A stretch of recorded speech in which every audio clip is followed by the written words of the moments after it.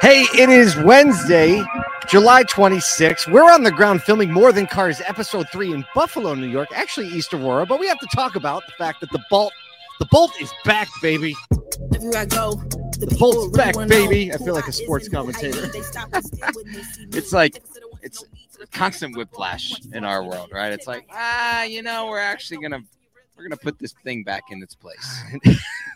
Yeah. Oh, right. So yesterday, we'll talk about first. We are on site filming episode 3 of More Than Cars. Episode 2 is in the can, actually almost done editing. We're going to release that probably in a week or two. So stay tuned. You can go to morethancars.tv and see episode 1, the pilot episode, for free.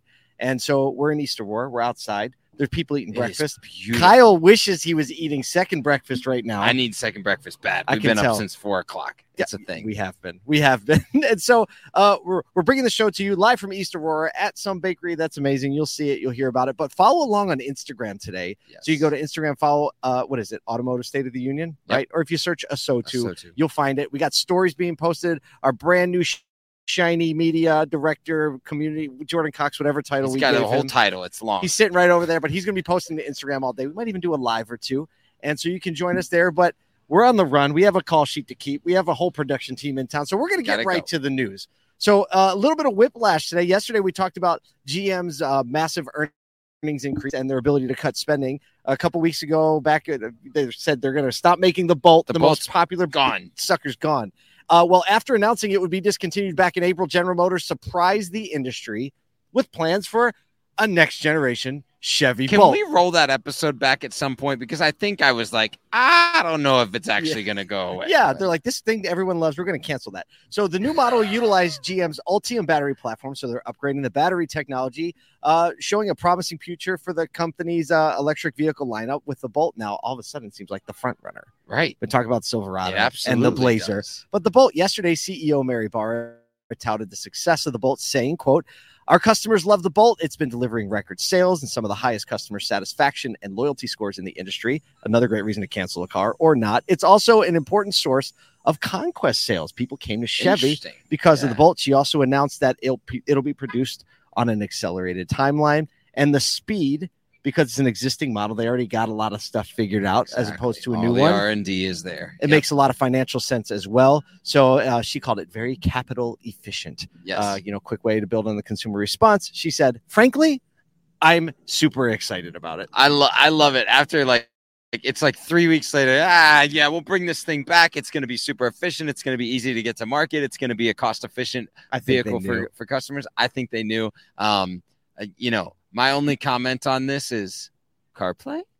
All right, well, let's just move on to the next one then. Let's have to answer that one anyway. We're going to have to answer that one. Hey, the job market is continuing to stay strong. If you didn't know that, and slowing inflation, both of those are actually contributing to what has now been reported as the highest consumer confidence in 2 years. Good night.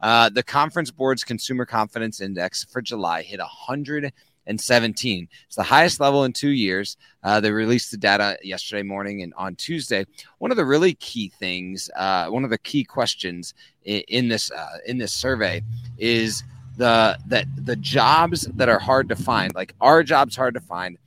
In June, the number was 12.6% of people said jobs were hard to find. Just this month, only 9.7%.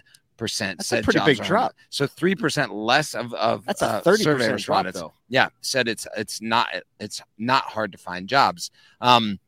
Jefferies, the U.S. economist Thomas Simons wrote Tuesday. He said the data today continues to show that the Fed's job is very tough.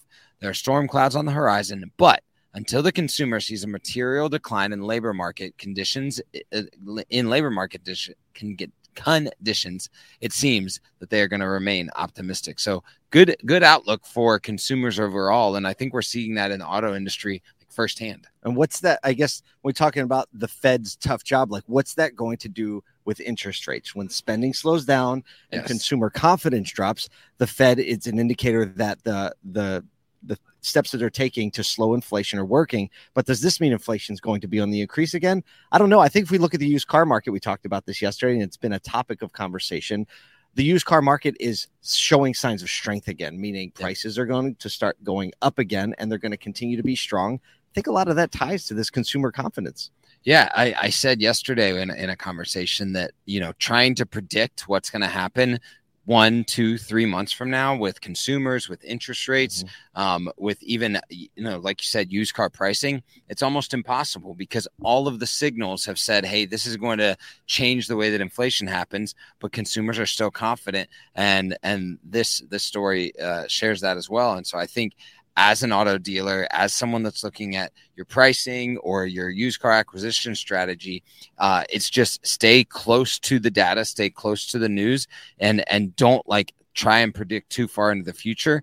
Keep a really tight turn and understand what your inventory is doing over a 7-day period, not a 14 or 1 month period, because that's what's going to allow you to stay really dialed in. We were just interviewing for the show the president owner of the Westher Auto Group, Scott Beeler, and he said he's been really surprised over the last couple of years on how consumers have just accepted that a car payment's going to be a good bit higher. Right. He said back in the day, pre-COVID, he goes, if the payment was going up $50, we got all kinds of pushback, right? And you realize it's going to be a hardship. He said now payments are $150, $250, $300 more, and you kind of get the people like, right? Yeah.